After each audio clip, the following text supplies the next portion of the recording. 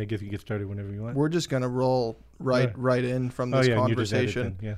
And today, my intention is to be a student and to learn from somebody that I see as a master of the laws of the universe, a master of the spiritual realm.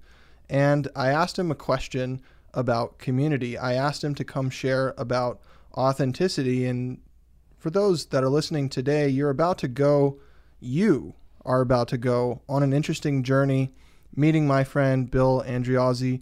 You will never forget the day you met Bill, and that day starts right now. Well, thank you.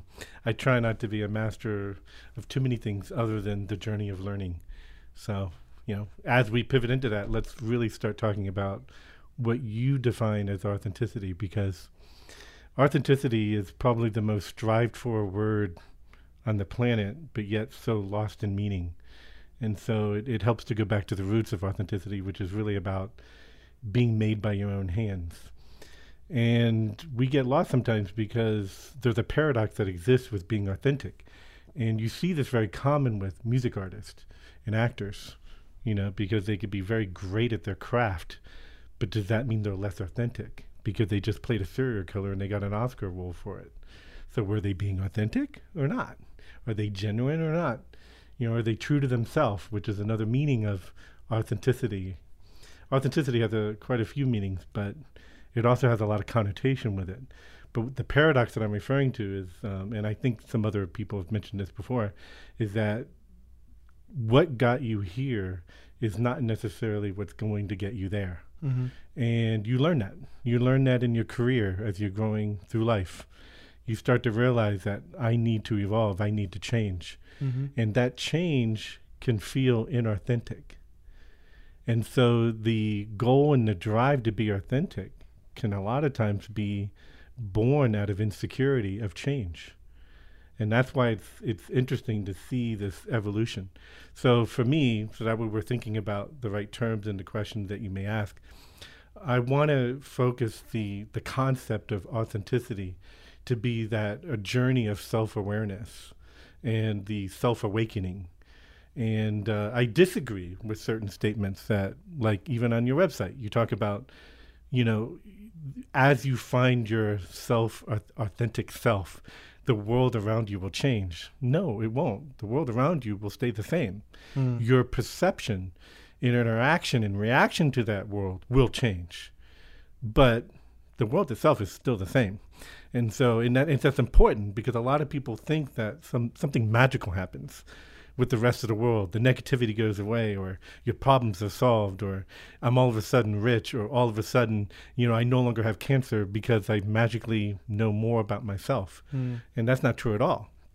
Knowing more about yourself is that security that you have within yourself and trusting yourself. And so going back to that paradox of what got you here won't necessarily get you there. You have to learn to make choices and you have to learn to evolve. So when somebody tells you, when you find yourself, personally, I never want to find my true authentic self because that almost assumes that I'm no longer going to search. And for me, my entire life is built on the journey of learning about myself, my journey of learning more about myself every day. If I was told tomorrow, okay, you're done, game over, that scares the hell out of me. It's like, no. It's like I want to learn more. I want to learn more. And when I feel like I'm not learning something, I feel like I'm not looking hard enough, or I'm not paying enough attention to the various variables that come into your life. I honestly believe that that's what leads to complacency. And so, there's people out there, they get very complacent with their lives and they feel like, but I'm very authentic. And so I'm very genuine about who I am. And it's like, but they gave up on that journey of learning more about themselves. And there's a fine line there. I'm not saying that that's always the case, but I'm saying that can happen. And so I try to use, and we talked about this before, the power of words. And so for me, I always want to be, authenticity is that journey. And in the measure of authenticity, which is often done by third-party people that are looking in, it's really a snapshot of context of time. Because at that moment, you can be purely who you are.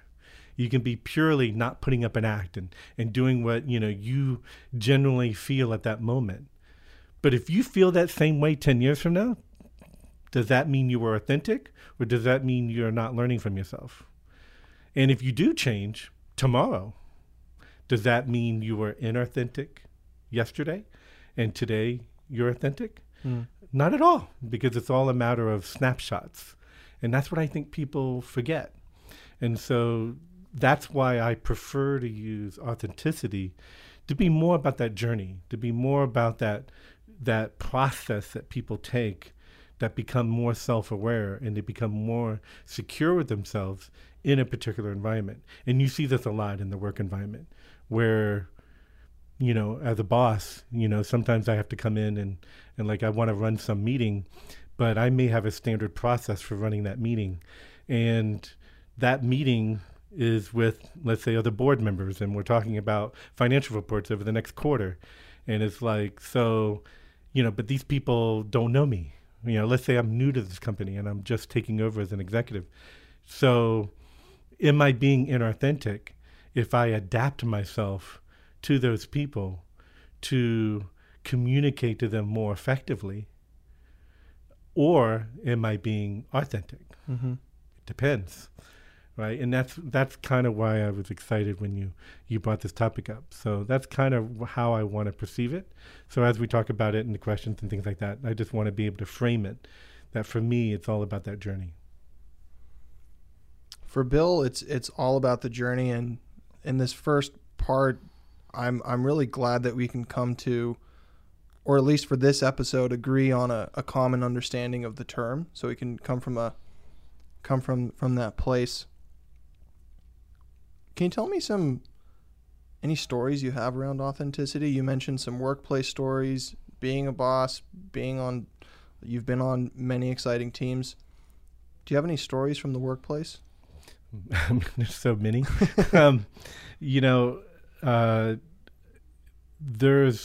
You deal with authenticity at every level within an organization. I kind of don't like the fact that they usually put emphasis on leadership and authenticity, and that authentic leaders make better leaders because they lead by example. But that's so, like, if you're not authentic by the time you're a leader, or at least if you're not working toward that journey of becoming more self-aware and you're a leader, you already have problems. This is something that starts not really at birth, but it certainly starts very early in life. And it's knowing where you fit in a social circle, and knowing, so I have one or two options. I can be my true self, or I can fit in and be with my friends. Now, if I fit in and be with my friends, am I being inauthentic? Depends. Some people say yes, some people say no. It depends if you're a literalist, where like you're just gonna like, and when I say literalist, I mean those are people that are actually deviating from the Latin meaning of the word, and so it's all a matter of how secure they are with themselves, or sincere. And of course, the Latin terms for sincere are kind of interesting. It comes with, I think it's something like without wax. And it's like, and that's because, people back in the day, if you had a statue and you want to sell it, you put wax on it and it looks all shiny and you can hide all that. It's varnished. And so the unvarnished truth, people have a tendency to feel that that's more sincere. And by a literalist definition, it is. But is it? I don't know. If the unvarnished you isn't able to help other people because no one wants to listen to you because you're unvarnished, not polished, does that mean you then must be inauthentic, non-sincere in order to help more people? Maybe. Proof of that is in today's politics. Now, of course, throughout this entire answer, I didn't answer your question.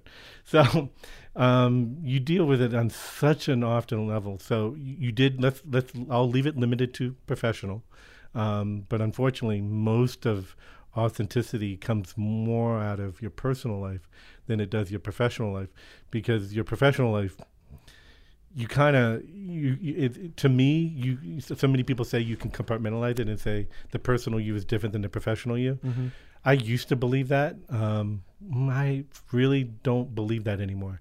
I truly believe that who you are as a person will manifest itself in your professional life, no matter how much you fight it. And sometimes, though, you might be fighting it because it's the only way you can fit in to move up in the world. Other times you might be fighting it because you're insecure, or other times you might be fighting it because you just don't know any better, and you're taught to do things a different way. That's kind of where men and women, where men have had somewhat of an advantage, because we've always been told, oh, you can just be who you are. And women were always told, yeah, but you got to act this way. And if you don't act this way, then you're not going to move up or whatever. And so fundamentally that changes how people, their culture, upbringing, and their environment has shaped them as a person. So I've seen so many situations. Now, fortunately, when I interview people, the first question I normally ask them is I ask them to tell me about themselves as a child. It's almost, I'm notorious for having 8-hour, 10-hour interviews with people. And I'm talking like I'm interviewing a software developer. And a lot of people wonder, well, why do I do that? And it's like, because what I'm doing is I'm trying to figure out I want to understand their authentic journey. Mm-hmm.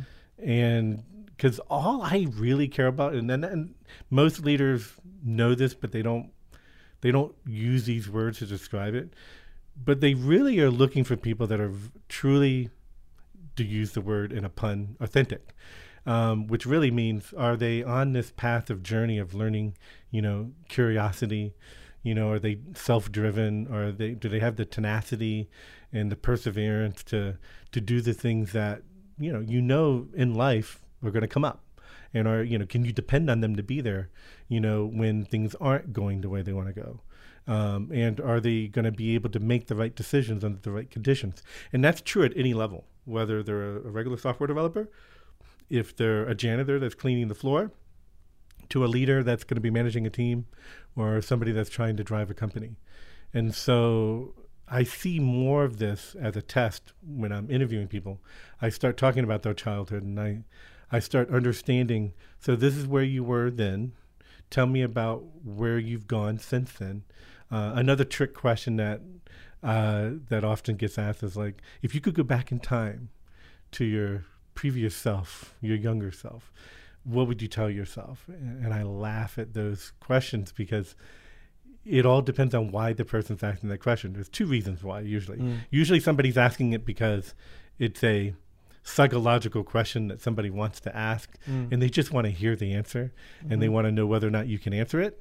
And then there are other people that generally ask that question because what they're doing is they're putting all this into an equation, and they're just validating their equation, because at the end of the conversation, the data that it's like an accounting equation, where your assets and your liabilities should equal your owner's equity. They all balance, and so if they don't, you start prodding into why it doesn't. A lot of times it might not balance because you didn't ask the right questions, or it might not balance because you didn't understand an answer, or it might not balance because you didn't ask the right question, and then finally it might not balance because they're intentionally manipulating the results. But the good news is that if you're astute enough, you can figure out why and ask the right questions to get those answers that then balances it. And then that missing data, that dark matter that you had to adjust for, if it's positive, great. If it's negative, not so great. And so that's where you build trust, because not everybody is in the same psychological state of mind. So again, although I didn't directly answer your question, because I run into it so often, and with every single interaction I have, it's hard to give. I literally could give you a criteria of my life, and whether people realize it or not, they're constantly dealing with authenticity. Now, I think a better way for me to answer this question is, Have I ever had to deal with that paradox? Yes. Shortly after retiring from Microsoft, I was taking a role at a company that I essentially was hired to help them go public. And I won't name names of the company, but because of so I have a background in finance and in trading, stock trading, financial trading, which is odd for a software developer since I've been 11. But I did this stint, to be a trader, and I was a floor trader, and so certified and everything else that comes along with that. And that knowledge was valuable for the company that was bringing me on after Microsoft to help them go public. And the problem was they didn't really know how they wanted to go public, because there are multiple ways for a company to go public. And today there's even more ways. But in this particular case, they didn't know which country they wanted to go public in. And that's very important for the valuation of a company. And being a software developer my whole life, being somewhat of a leader that I felt that I was being, for me, I always had that journey of, I'm not going to be that CEO. I'm not going to be that leader that makes those decisions that hurt those people. How could they? I'm going to be righteous, and I'm going to be authentic, unevolving authenticity. And so this particular example, I originally did all my reports, found out that the best way for this company to go public was to go public not in the US, but in Europe. And the reason why was because the margins were better. But the margins were better only if I did one thing. And that one thing was to fire the most profitable, most revenue-producing people in the company in the U.S.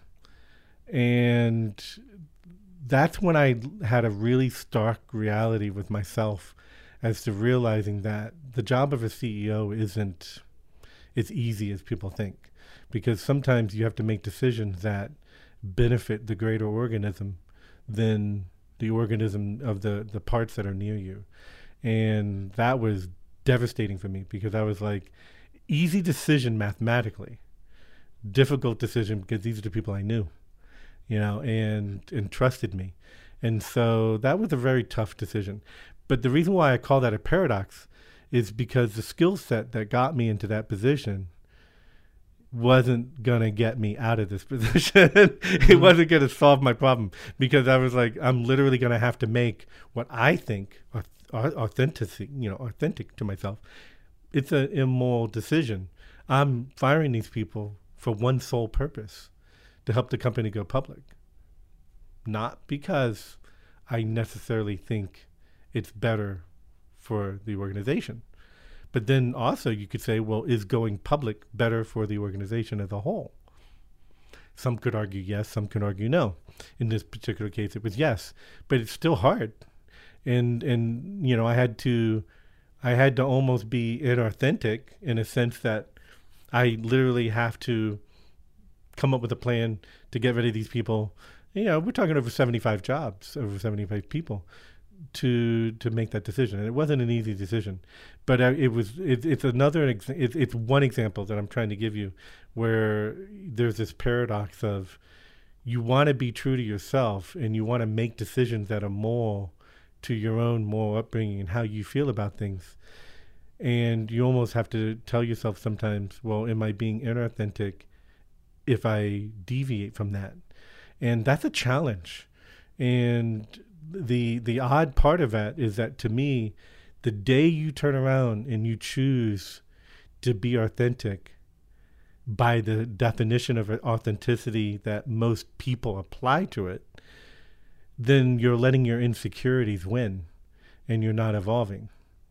Because you have to be willing to take on the unknown. You have to be willing to take on the uncomfortable. And that journey to take on that uncomfortable leads people to that paradox of, am I being authentic or not? And that's, again, circling back. That, to me, that journey is the aspect of being authentic. And that's one of the things that, even though I've said it numerous times, I want to keep nailing that in. Always remember that authenticity is just a snapshot, and it's a measurement of that journey that you're taking for self-awareness. Journey that you're taking for self-awareness. Thank you, Bill, for sharing that crystal clear example of living in between those two spaces. I want to ask you something really specific that I'm particularly impacted by right now as a newer company. We're growing quickly, but you also find yourself in a position where you're evaluating different directions that you could go in your life at the moment. We've been speaking offline, and you've shared this with me. How do you make a decision about a sales process? Because whether when I'm evaluating a new client opportunity, sometimes as a company, we really need the money, but it could not be a very good client fit. You may be evaluating all kinds of different opportunities. One could be $1 billion. Another one could be 40, 50, 60 million, just to throw random numbers out there. Not that they mean anything. How do you weigh these kinds of things? Well, welcome to the world of being a CEO, which is why I could never love to do it. That's one of the reasons why for companies to evolve, you'll find that usually the founders have to step away. Because founders traditionally build the company based on authenticity and value and their morals and their mission. The problem, though, is that as the company evolves, so do the values and so do the missions. And then you also have to ask yourself, so let's say you have a mid-sized company, because the decision is easy when you're a small company. The decision when you have a small company and you have to choose between a client that maybe isn't all that good, but he's going to bring you a ton of money, versus one that will pay the bills and allow your team to continue to be employed, that's actually a fairly easy decision. Normally what companies do is they find an excuse to get out of it. And what they do is they tell themselves, we probably can't handle that $1 billion business, because to do that, we're going to lose our quality of life, and we're going to have to hire a bunch of people, and that's going to take time, and we're more likely going to potentially fail on this. So they find an excuse, they don't do it, and they take that nice, comfortable client. And that happens over and over and over again. For what I mean by, based on our topic here, authentic founders. So, and you notice where I'm saying they're staying away from those insecurities. They're holding on to those insecurities and worrying about failing. But now let's up the ante a little bit. Tell me you have 300 employees. It's COVID. You haven't had any money come into the company in the last 6 months. And now you got these two clients. One that will keep 50% of your employee working. And if it's right up your alley, you can do it. You can knock it out in your sleep, and everything's fine. Quality of life is fine. Everything's fine. But you're going to have to let go of half of your team. And half of your team, over COVID, probably stayed at home, started having babies, developing families, developing time with their families, things like that. And unemployment is not necessarily ideal right now. And the other client is one that's going to make you do things that maybe you're going to have to work them a little bit harder. You're going to have to bend some of your morals. You're going to have to do exactly what you're telling me that this $1 billion client, let's just call him that, is going to do. But this client will allow you to keep everyone employed. And you'll be able to give everybody insurance. Now, can I give you my honest reaction to that? Sure. Is that I would look at the needs of the organization as outweighing any of the short-term pain that we would have to go through. Maintaining the jobs is more important. I would probably go with the bigger client for the sake of the group. And as I'm saying this, like, you really stuck me with a good one. Well, are you being inauthentic?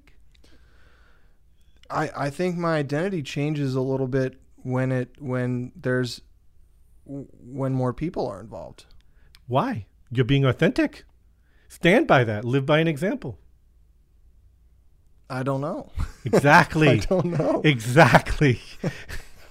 A CEO, any CEO that watches this podcast, no brainer. You know, you deal with it. That's the punches you take when you build a company. A founder would turn around and say, or an artist would turn around and say, stick to who you are. The rewards will come later. I could tell you that you lack faith in your organization by not choosing to take the smaller client and working harder on sales.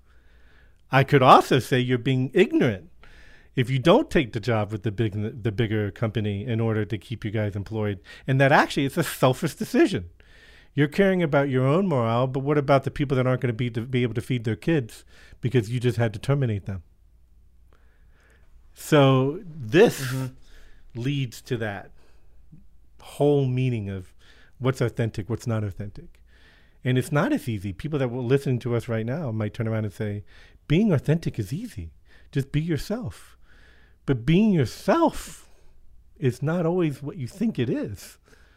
You know, it's an accumulation of things and decisions and processes and morale and values. You know what I've been told, Bill, is I've gotten this advice, and I'm not sure if it's very good advice, and we've kind of collectively gotten this advice as a society, at least in the United States and the age group that I grew up in, millennials, is follow your heart, be true to yourself, you know, listen to your emotions. Yep.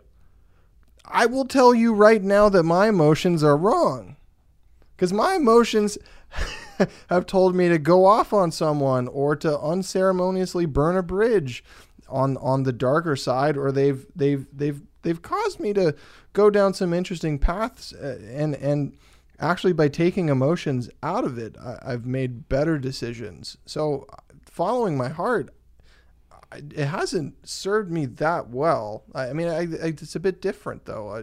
Could you speak to that at all? That's a very subjective answer, because measure better, measure worse. Define that. What do you mean? It's just because you yelled at somebody and you burned a bridge. Sometimes you have to burn bridges to get where you need to go. What was the real impact of burning that bridge? Like, did the person you burned the bridge, did they turn around and self-sacrifice and commit suicide because you did it? Oh yeah, that would hurt.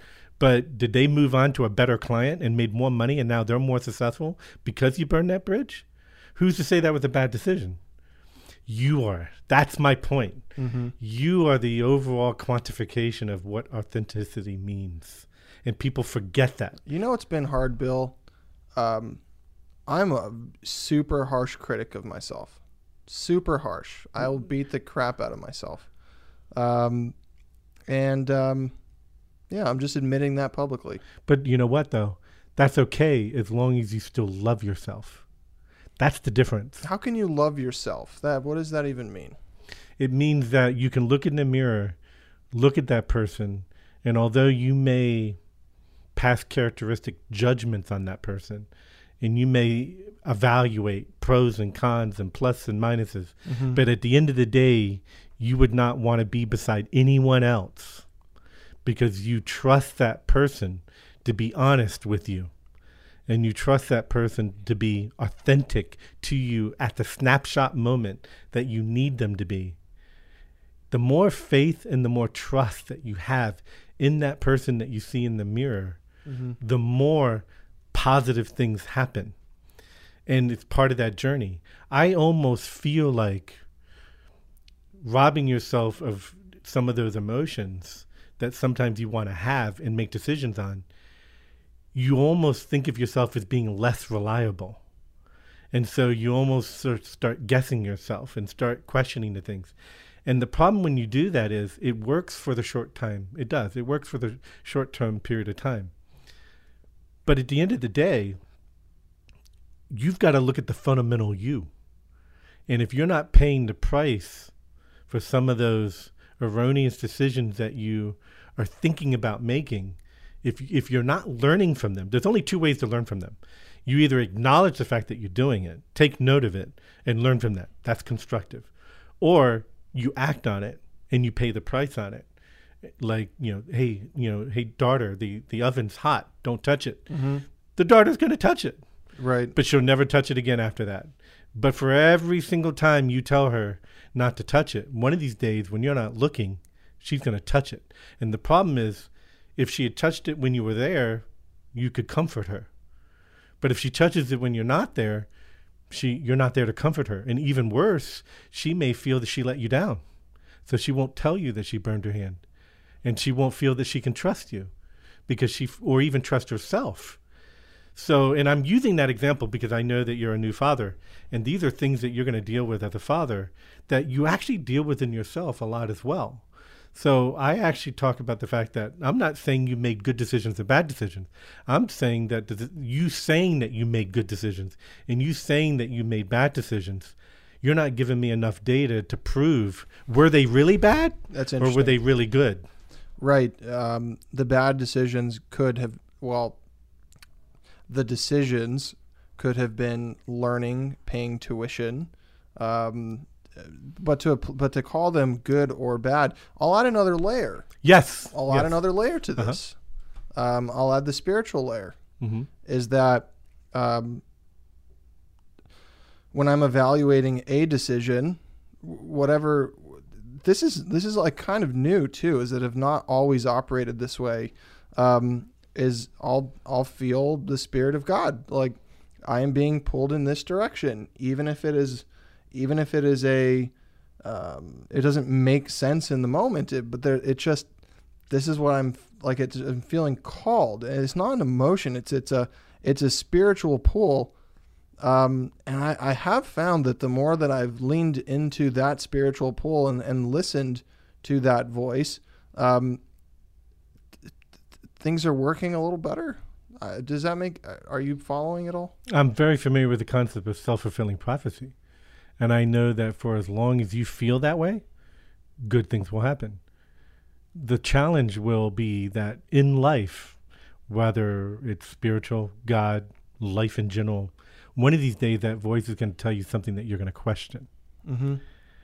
And then you're going to have to come to the floor with yourself and ask yourself, so is that right or is that wrong? What this voice is telling me to do is so contrary to who I am. I don't have faith in it anymore. Or do I? Do I have blind faith in it and I'm just going to do it? And that decision point will happen. And that decision point will be a test.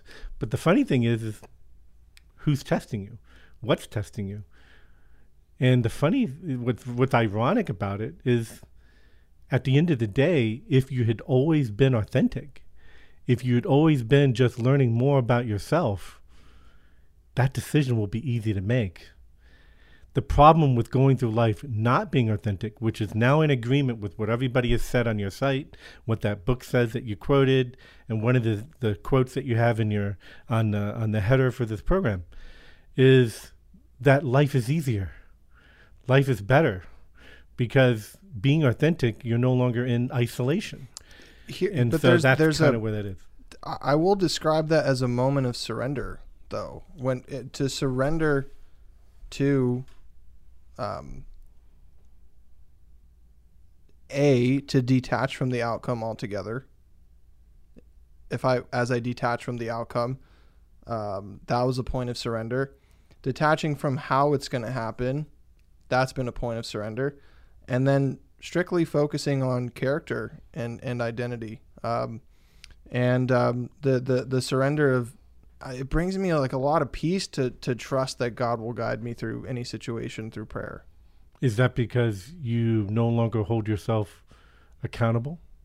Because now you can blame someone else if it doesn't go right? I'm curious. What will happen if one day that happens? Who are you going to blame ultimately? Because like you just said, do I need to blame anyone? You will, though. It's human nature. Do I need to blame anyone, or can you see that life is always happening for you instead of against you in any way? Can God always be working for the good? You know? But is it God that's talking to you? Don't forget, the devil talks to you too. And how do you differentiate the two?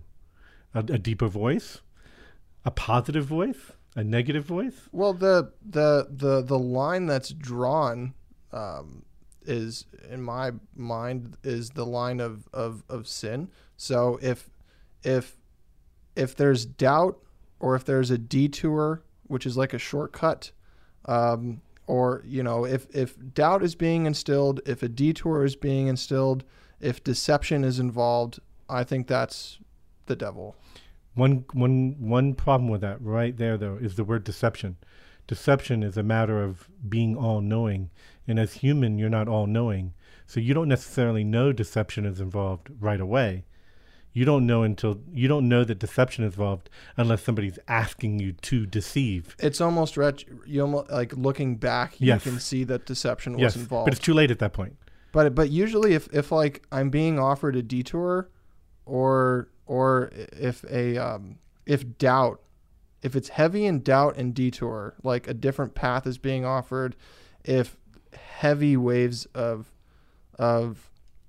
doubting my self-worth or place on this planet, or just old negative emotions are just being brought to the surface, and like I'll get acne or something, and it's like it's just so clear, like there's physical response too.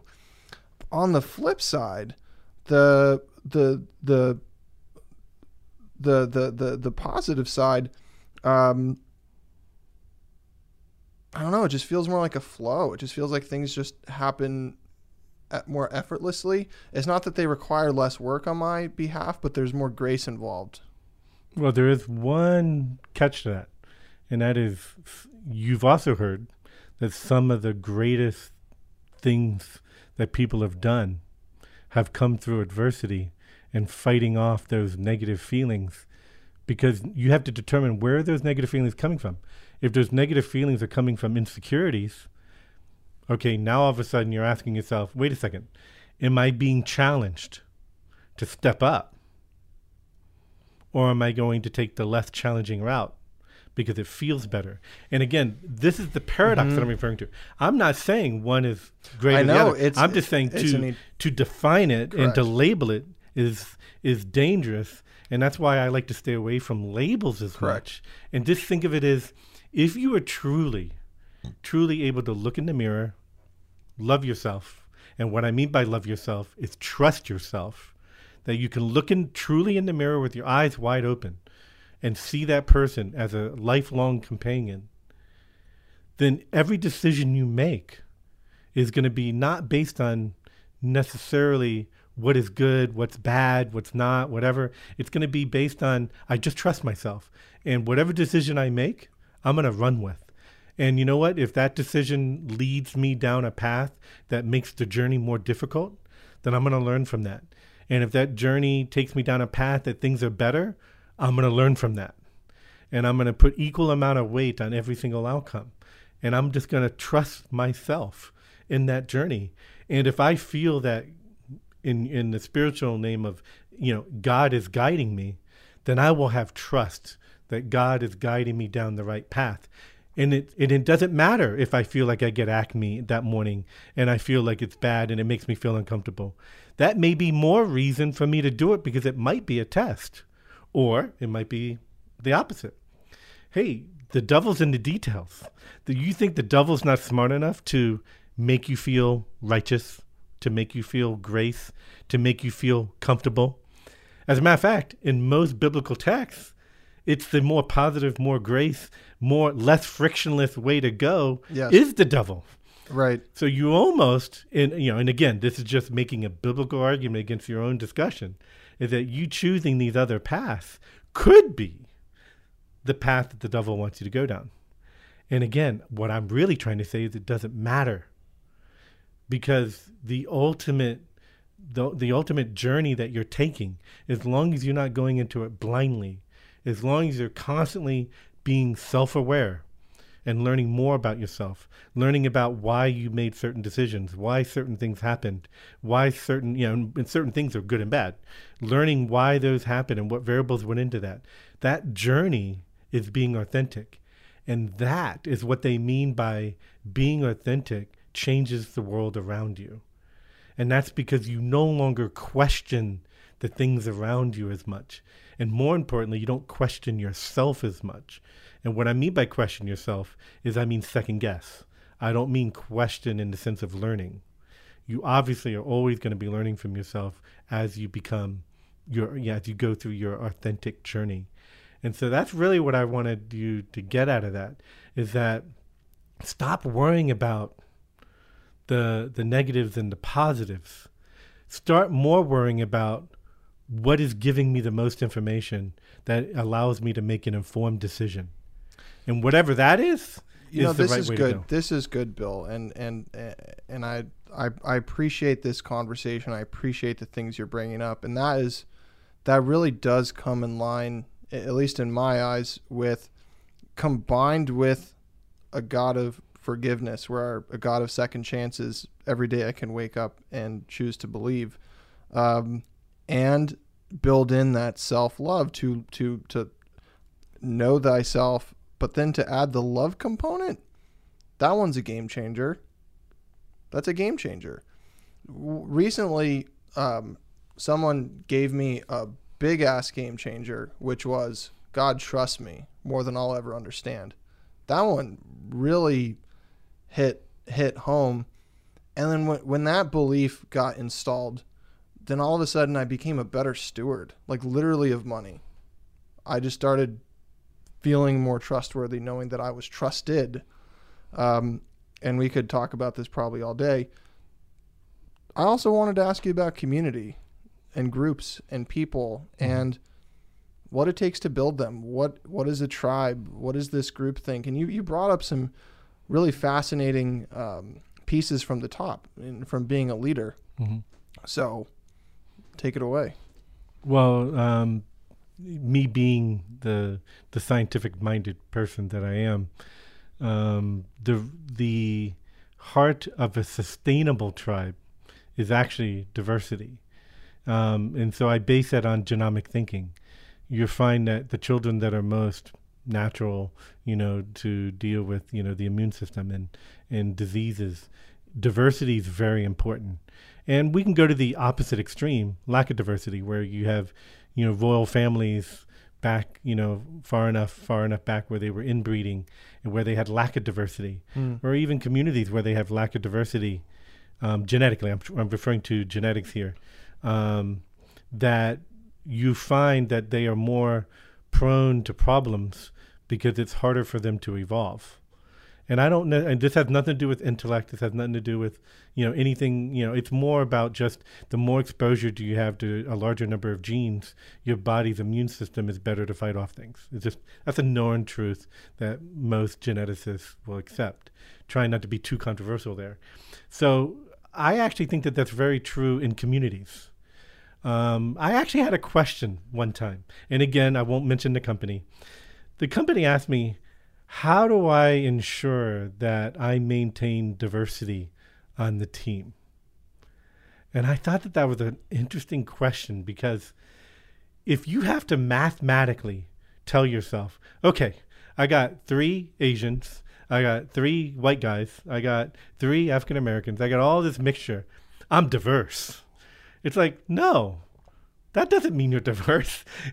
Especially what if your hiring process just looks at them and says, okay, this is the criteria to meet it. Well, I found an African American that met that criteria. I found an Asian person that met that criteria, but they're all the same. I told them, I said the good thing about products, go-to-market products, is that they are a reflection of the team.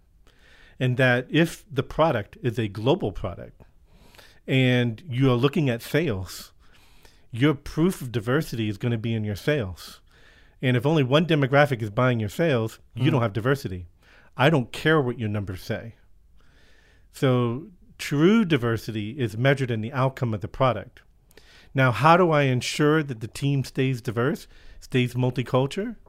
I don't look at your race. I don't look at your color. I look at how you deal with problem solving, because how you approach a problem and how you approach coming up with a solution to that problem. I'm looking for somebody that's going to say something that either I don't have yet on my team, or that I've never thought of. And I never even thought of that way of solving that problem. The guy could be completely wrong with his end result. I don't care. That's diversity. But that scares the heck out of a lot of managers because they feel like I need to micromanage this person now, or they're going to be disruptive.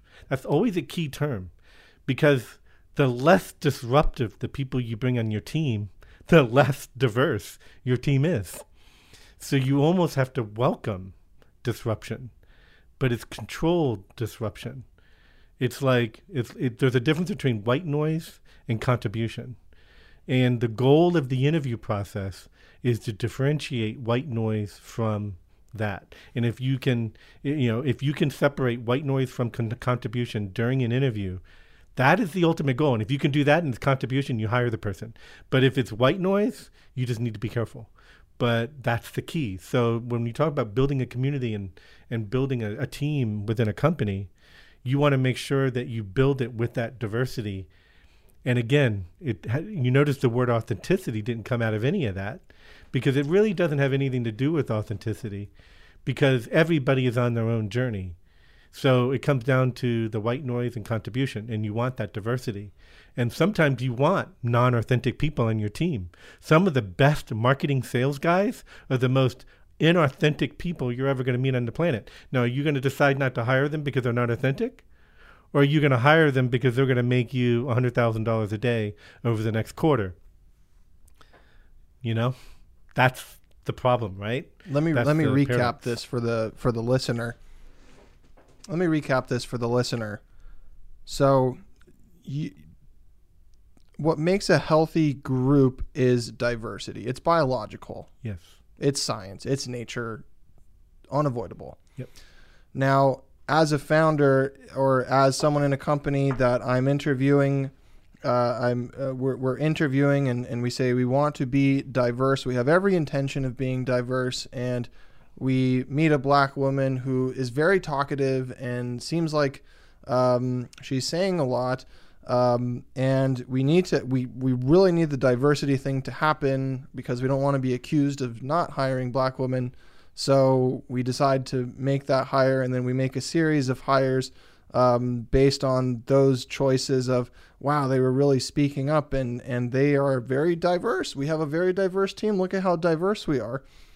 However, what I think I heard you say was instead to look at how people solve problems and build a group of people that are solving problems through genuine contribution. I won't use authentic, a genuine contribution, and take race and color and all of these character traits off of the hiring process table, and diversity will happen naturally. It's just science. If you're willing to take the risk that those genuine ideas are different, that's critical. So they have to be different. They have to be different, because diversity in a corporate environment is about different ideas. Then how do you control this? And that part's really interesting to me, because I've been in company cultures where, like, the CEO was an emperor, and they'll go on temper tantrums. They'll want you to do this. They'll want you to do that.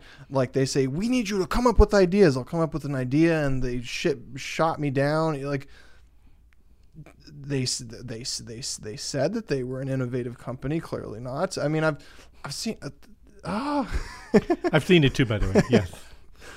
And those situations, again, a lot of people confuse the idea of culture, and they're like, well, we're trying to build a culture here. So we're trying to find like-minded people.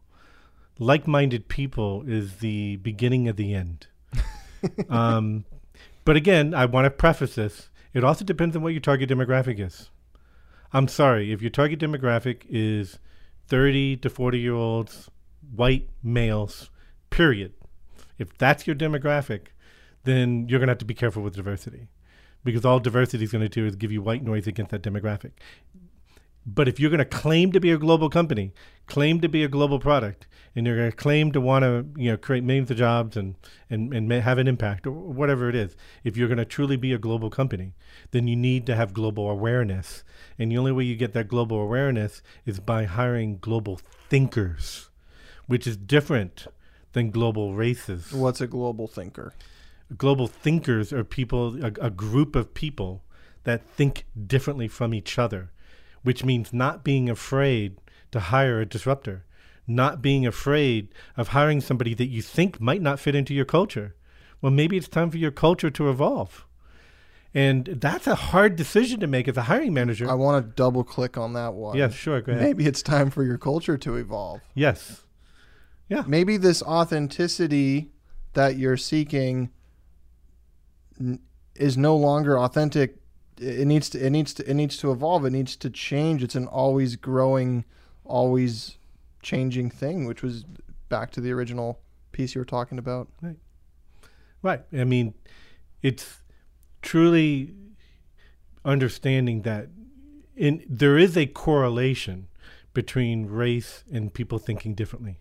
But the problem that you have in today's metrics is that when they go to hire somebody, they first make the decision based on race, and then they turn around and go, oh, they fit in.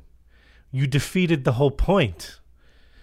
And by the way, this is true even for the same race. Mm-hmm. So even if you're hiring, it doesn't, I even tried to tell the HR person, I don't even care.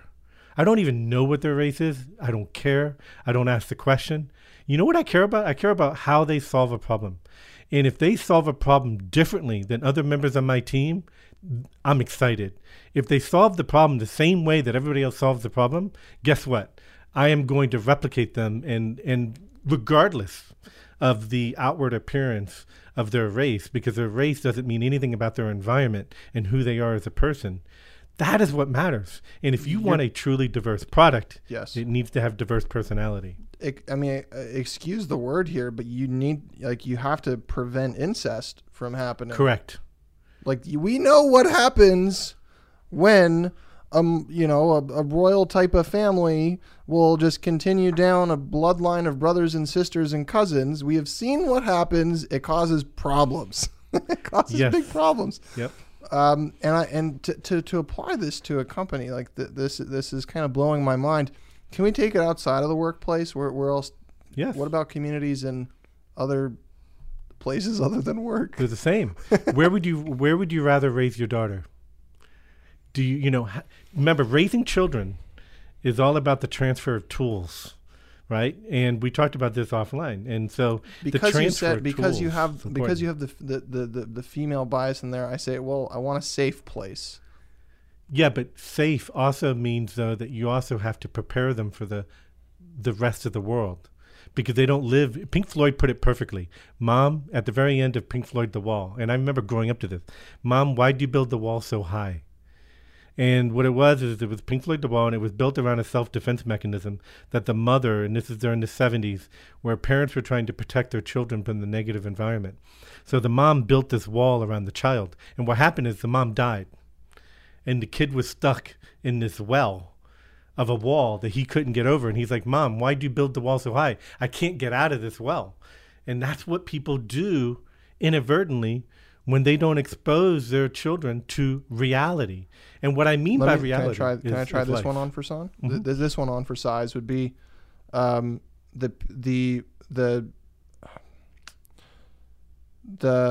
diversity equivalent of a vaccine, a weakened version of a disease being introduced so that we can learn to fight and cope with it. But in an environment where that diversity does exist, just kind of weakened versions of it so that they have a better sandbox to play in. I guess. I mean, but going back, though, dealing with community, and you're asking me about how I like to prefer. First of all, I don't build communities. I live in communities. I'm not fortunate. I'm not Irvine Company where I can build my own community. But outside of that, I try to find communities where there's more diversity, so that way there are challenges.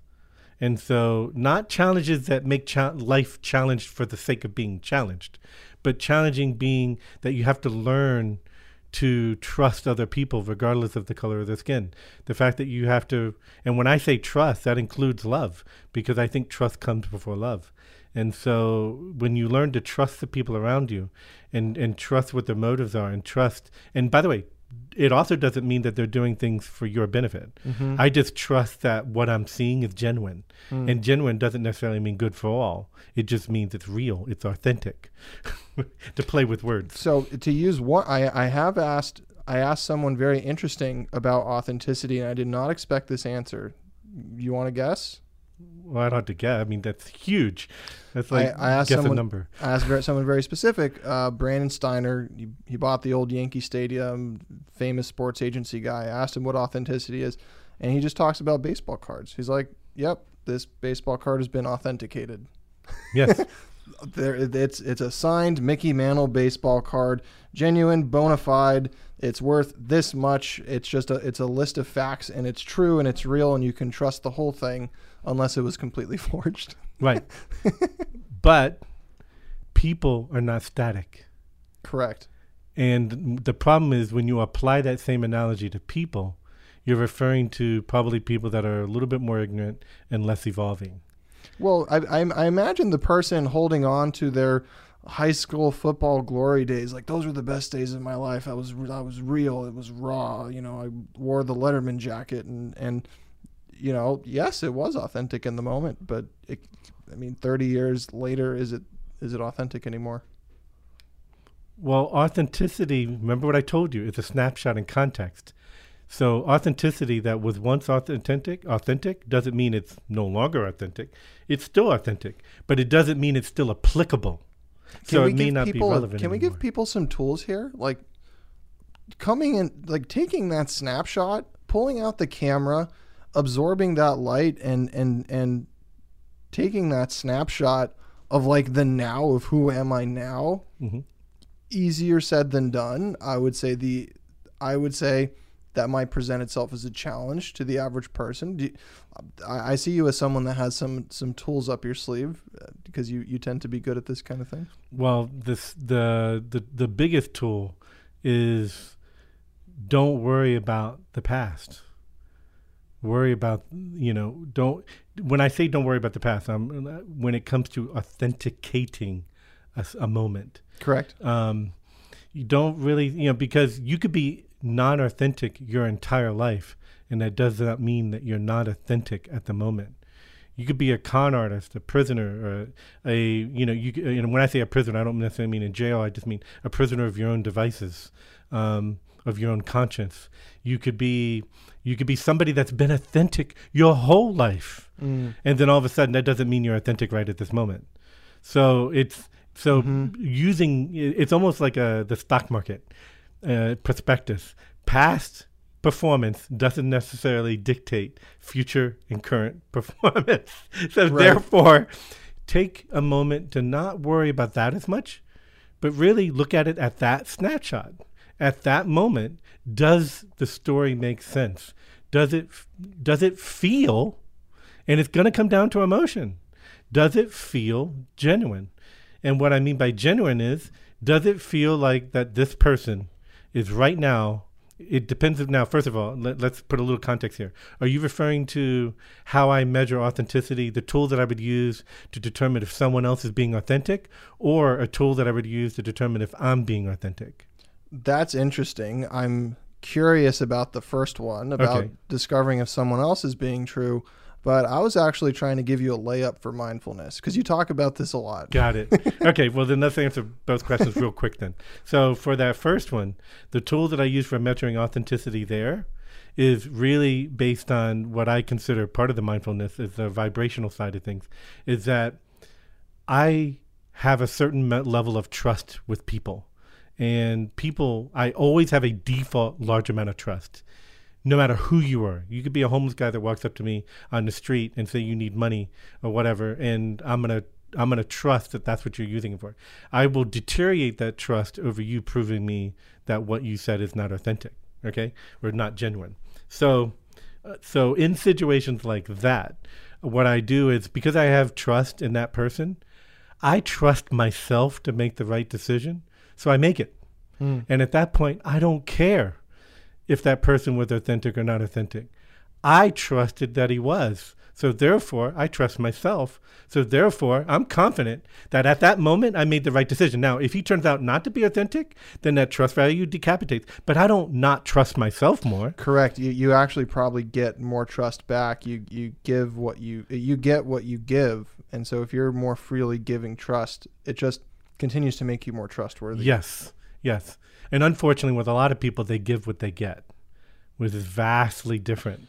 I mean, if you give what you get and you're dealt You a talked bad about hand, this, by the way, and just you're, now on LinkedIn. if you're dealt a bad hand, you give what you get. I'm sorry, folks. That's a downward spiral real fast. Yes, it is. But you mentioned this on your LinkedIn feed just the other day, Yes. and we talked about that. Now, the other thing is, how do I know if I'm being authentic? And the funny thing is, again, same exact principle. I trust myself. And I may not even know if what I'm saying is really how I feel at the moment. But I do know that I always say how I feel. And because I trust that, I know that at that moment I was being genuine. At that moment I was being authentic, because that is precisely how I felt at that moment, which conforms to the definition of authentic, which is made by your own hand. And the fact that it's made by my own hand, and it's made by my own feeling and judgment of myself at that moment, and I'm secure with how people perceive me. Not that I think people perceive me in a positive way or a negative way. I just know that people are going to have their perception of me no matter what, and I'm okay with that. And that's why the journey of self-awareness is so important, because you talked about the fact that, and you mentioned on your site, being non-authentic leads to isolation. And that's true, but not because you weren't authentic. There's very non-authentic people that don't live in isolation. It's genuinely non-authentic people that live in isolation. And that's because they're driven by the guilt to isolate, because they're afraid to stand up to the image that they've created. Those people have hope. Those people will change over time. The people you really need to worry about are the ones that aren't isolating, the ones that really don't care. And you know what? And maybe in some respect they are being authentic, because we see them for who they really are. But at the same time, they don't care. And at the same time, does anybody care? Because at the end of the day, it's about the journey of life and going through things, which pivots to where I think you want to go. You've had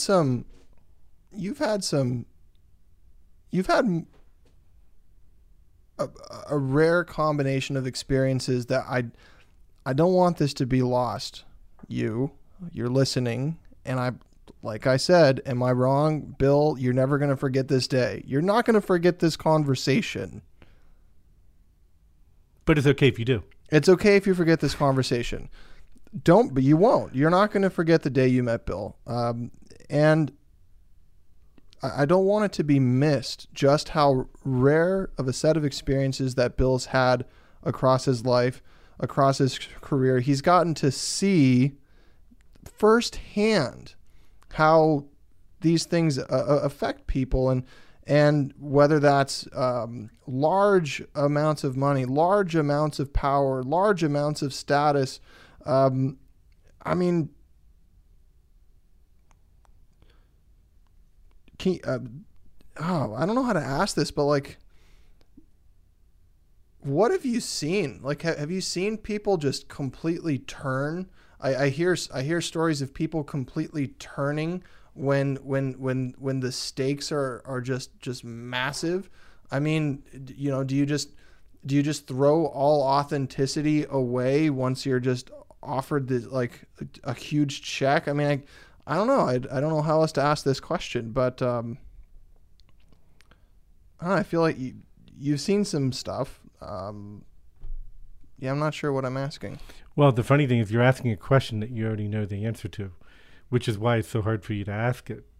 But, the interesting thing is, like even some of the comments you said. Here's the real question. Okay. Is I believe at some point in my life, and the people that are listening, I think share a very similar belief, that there's more in store for them, and they're on this journey of authenticity.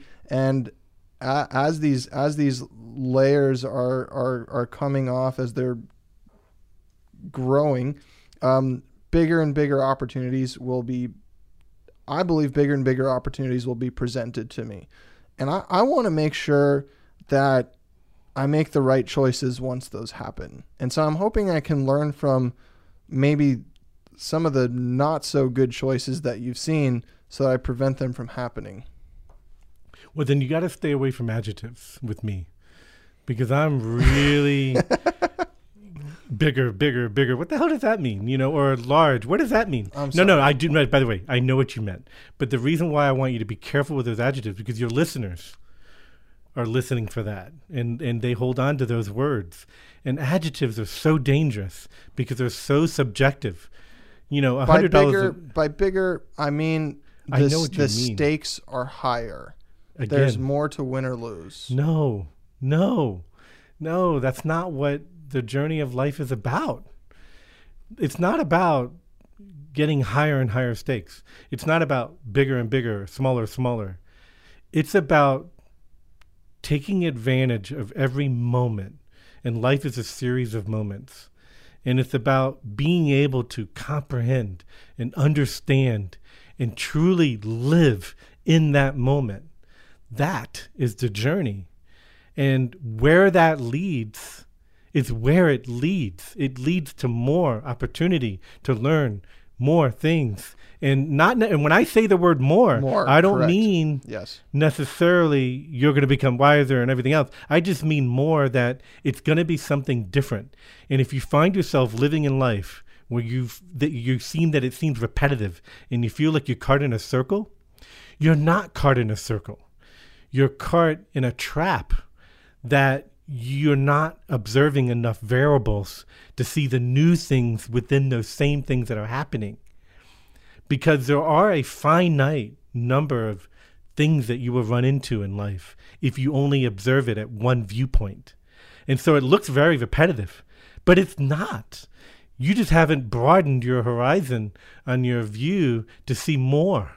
And so when you find yourself in a repetitive pattern, instead of trying to break yourself out of that pattern by doing something completely different, sometimes it's just a matter of opening your eyes a little bit more, paying attention to the things that you think before you didn't pay attention to.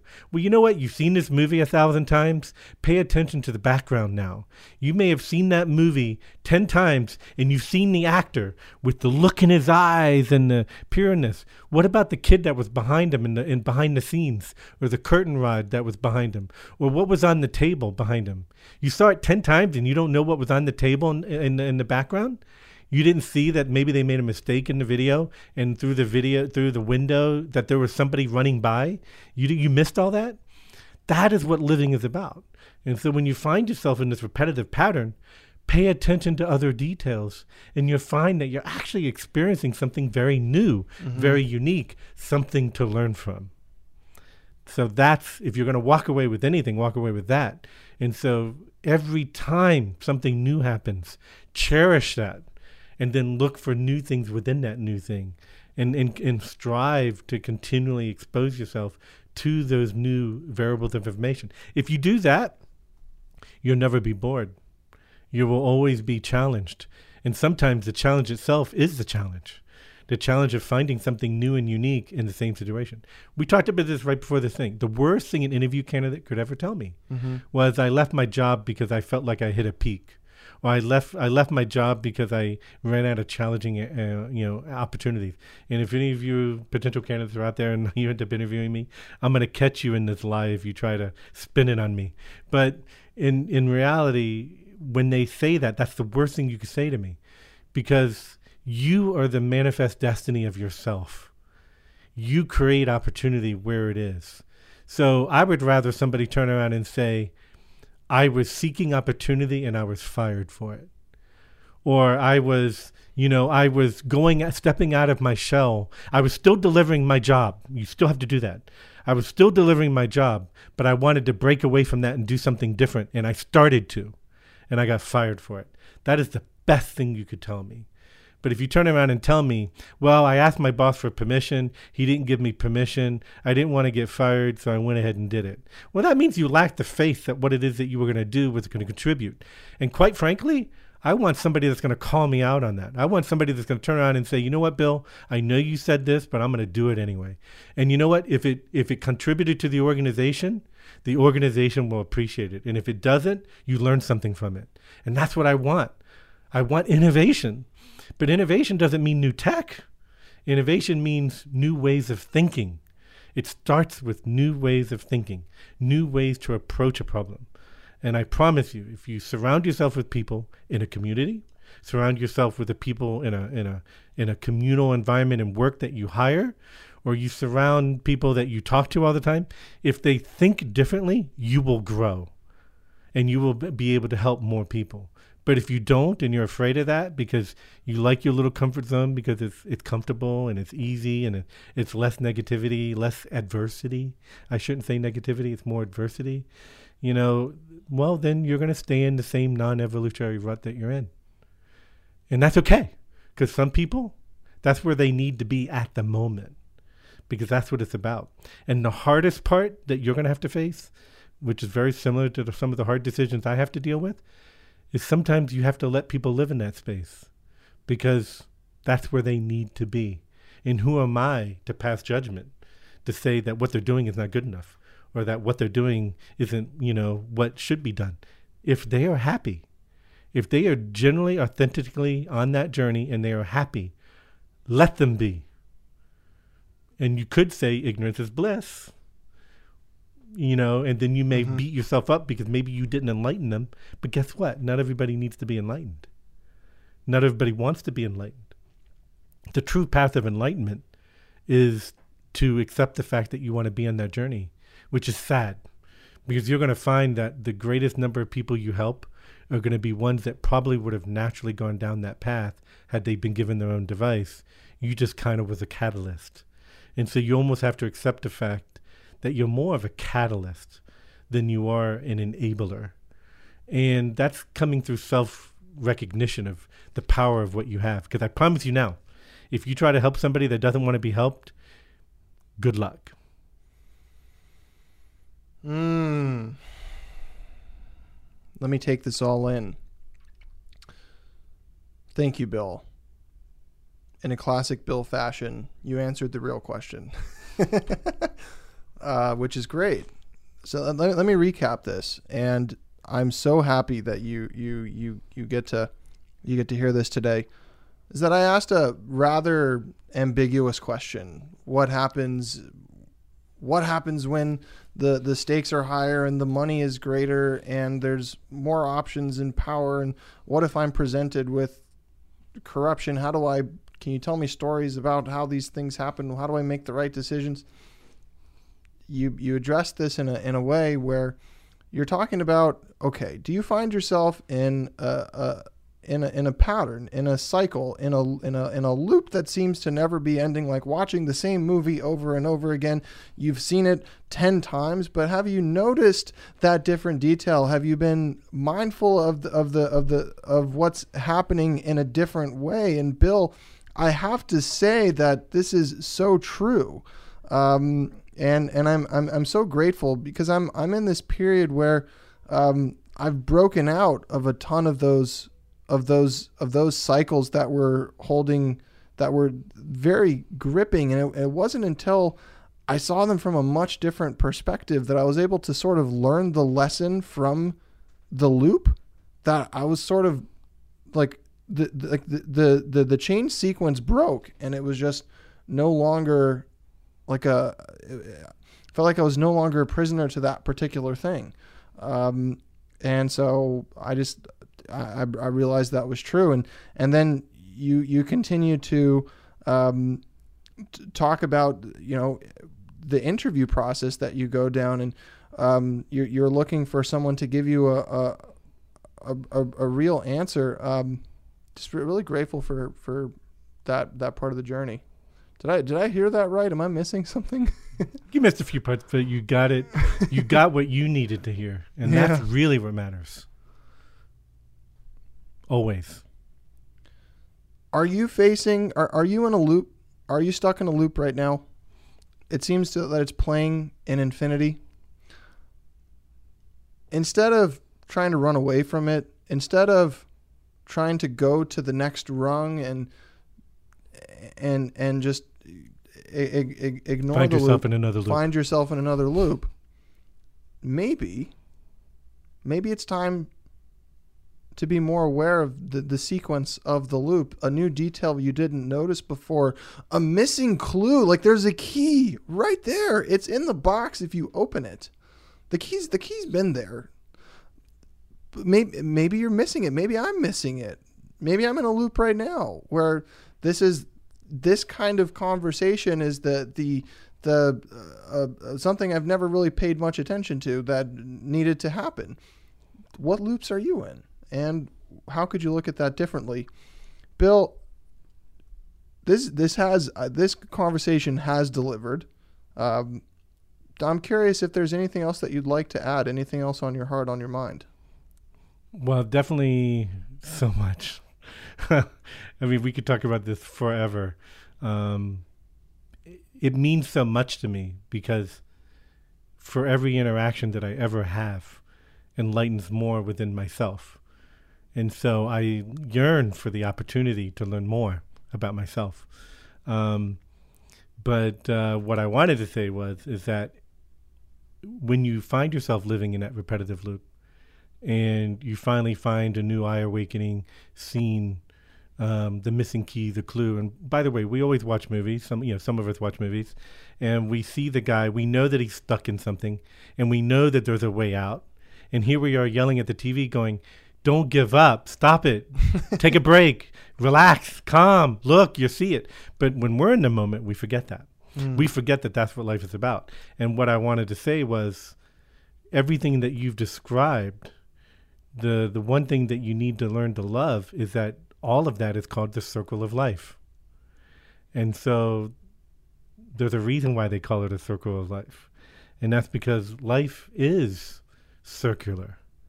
We are in a giant loop. Some people are in smaller loops than others. Some people get more out of those iterations than others. Some people have learned to gamify it and change and warp their reality to see something completely different. And that's okay. It's whatever works for them. But at the end of the day, you're born, you go through life, and you die. And certain spiritual beliefs, certain other things, they say you're born again. When I say born again, there's other spiritual beliefs that say that born again is maybe at a different plane. Some people say that born again is reincarnation. Sometimes you may realize that you never actually lived. There are many people that die that realize they never actually lived. Does that mean that they didn't live? Or was that metaphorical? I don't know. Because the word alive is a human construct to a language concept of a word that we've said, well, our heart's beating, our brain has sine waves, and apparently that's even changed definition. But long story short, don't fear the loop. It's part of the circle of life. Instead, treasure the fact that you now are seeing what you call repetitive elements. And now that you're seeing repetitive elements, you know what to ignore. Pay attention to the things that aren't repeating. And if you can't find anything that's not repeating, you're not looking hard enough. That's what matters. You know what someone told me recently, and I actually kind of agree with them, is that novelty or something new, noticing something new slows down time. And the rest kind of goes on autopilot as you've learned how to react to different things and you have these deep programs that you run that just happen subconsciously. But intentionally looking for the new he told this to me, will slow down your life and increase the quality of life. So you can write new programs. And whether that's that line of thinking seems like it's fitting into this. And then one more thing that I wanted to ask you, it's not a question, but maybe to paint an example of these cycles of life, is a friend of mine had shown me an illustration, ancient Tibetan illustration. I don't exactly remember how it went, but there was this core, and then there was the first circle, and then there was a certain amount of people. There was another circle around that, and there was more people, and just described this process of reincarnation as moving outward. Do you know what graphic I'm talking about? I think I'm pretty familiar with the graphic. Can you talk I don't about remember that? the name of it. I don't know anything about it. In principle, there's multiple representations of that across many philosophies, whether you're a Freemason, Rosicrucian, Christian, Tibetan, it doesn't matter, Islam. They have similar graphics, which is really about the journey of life in wisdom. But before I pivot to that, sure, I wanted to mention back to reinforce your belief about learning something new slows time down. If you ever forget that, all you need to do is remember what it was like when you were a child. And if you remember what you were like for a child, every day seemed like a year. Infinite. Correct. Yes. And you know why? Because everything was new to you.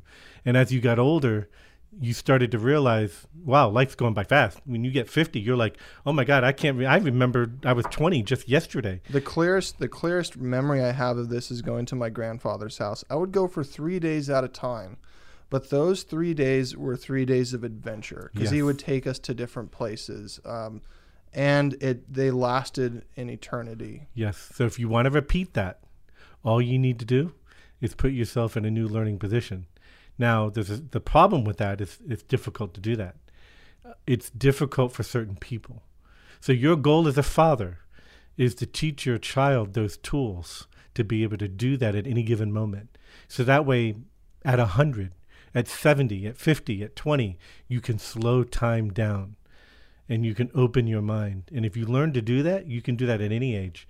And you can slow things down and give you more opportunity to treasure life. Is there any value in do you think you have to change your programs? Like I believe I can program myself. I've learned how to master certain habits that just on repetition, eventually they get into autopilot that produce certain results.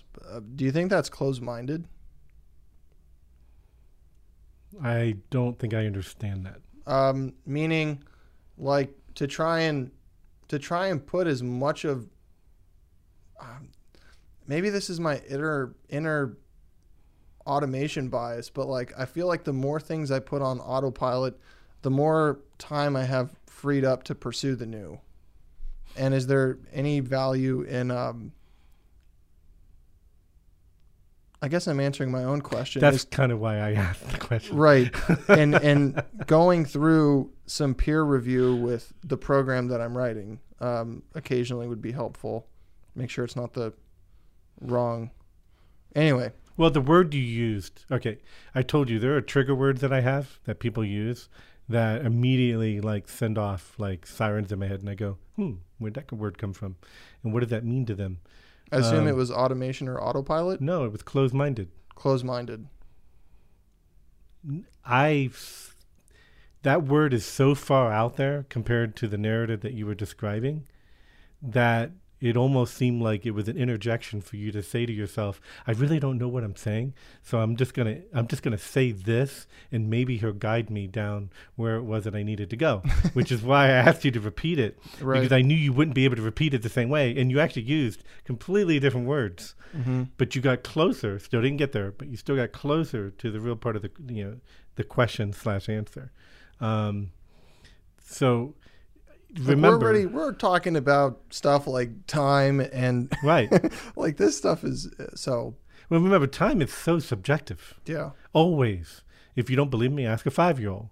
And what I wanted to say is that you have the ability to time travel and to control time. You do. Now, whether that equates to an external reality that other people see, I don't know. I mean. You can turn around and you could go back to the 50s if you want. Does that mean that somebody that's in the room with you, that all of a sudden, poof, you disappear and then poof, you show back up again? Well, I don't know about that. That might be different. It's not really what I'm referring to. But you can travel to any time and dimension or whatever it is that your imagination decides to go, you can go. The problem is the fear of doing it. That really is the root of the problem, is that many people fear doing something new, or fear taking on some new challenge, or fear saying something out loud that somebody else might perceive as, you're a little loony. Really? Like, really? Yeah. Well, how about this? Go back in time and like kill my mom, kill my mom, and see if it repercuts and I'm no longer here. Like, poof, gone. You just rewrote history. Or kill Hitler, or something like that. And it's like, yeah, not the same thing. Haha, I told you couldn't change time. I knew you couldn't bend time. It's like, but no, that didn't stop you from being able to experience the moment. And the genuineness of that experience is really what you value out of it, and what you got out of it. And unfortunately, if you did have a time machine and you could go all the way back to time, the average person, unfortunately, would realize, oh my God, nothing has changed. The same problems exist. The same issues exist. The same fighting exists. The same territorial thoughts exist. The same, there's a reason why Homo sapiens dominated over Neanderthals. There's a reason why. There's a reason why there's the tribal nature of, women did certain things, men did certain things, and that was just the way it was, and if it wasn't that way, we probably wouldn't have survived. Mm-hmm. So, and you go back in time and you start to realize, oh man, it wasn't better. It wasn't necessarily worse. It was worse from my perspective because I don't have an iPhone. I don't have internet connectivity, and my immune system is going to suck. But then there's actually only one good answer. There's only one answer. And what is that? It was what it was. Yes, exactly. And it is what it is. Correct. And what got you here today will not get you there. Period.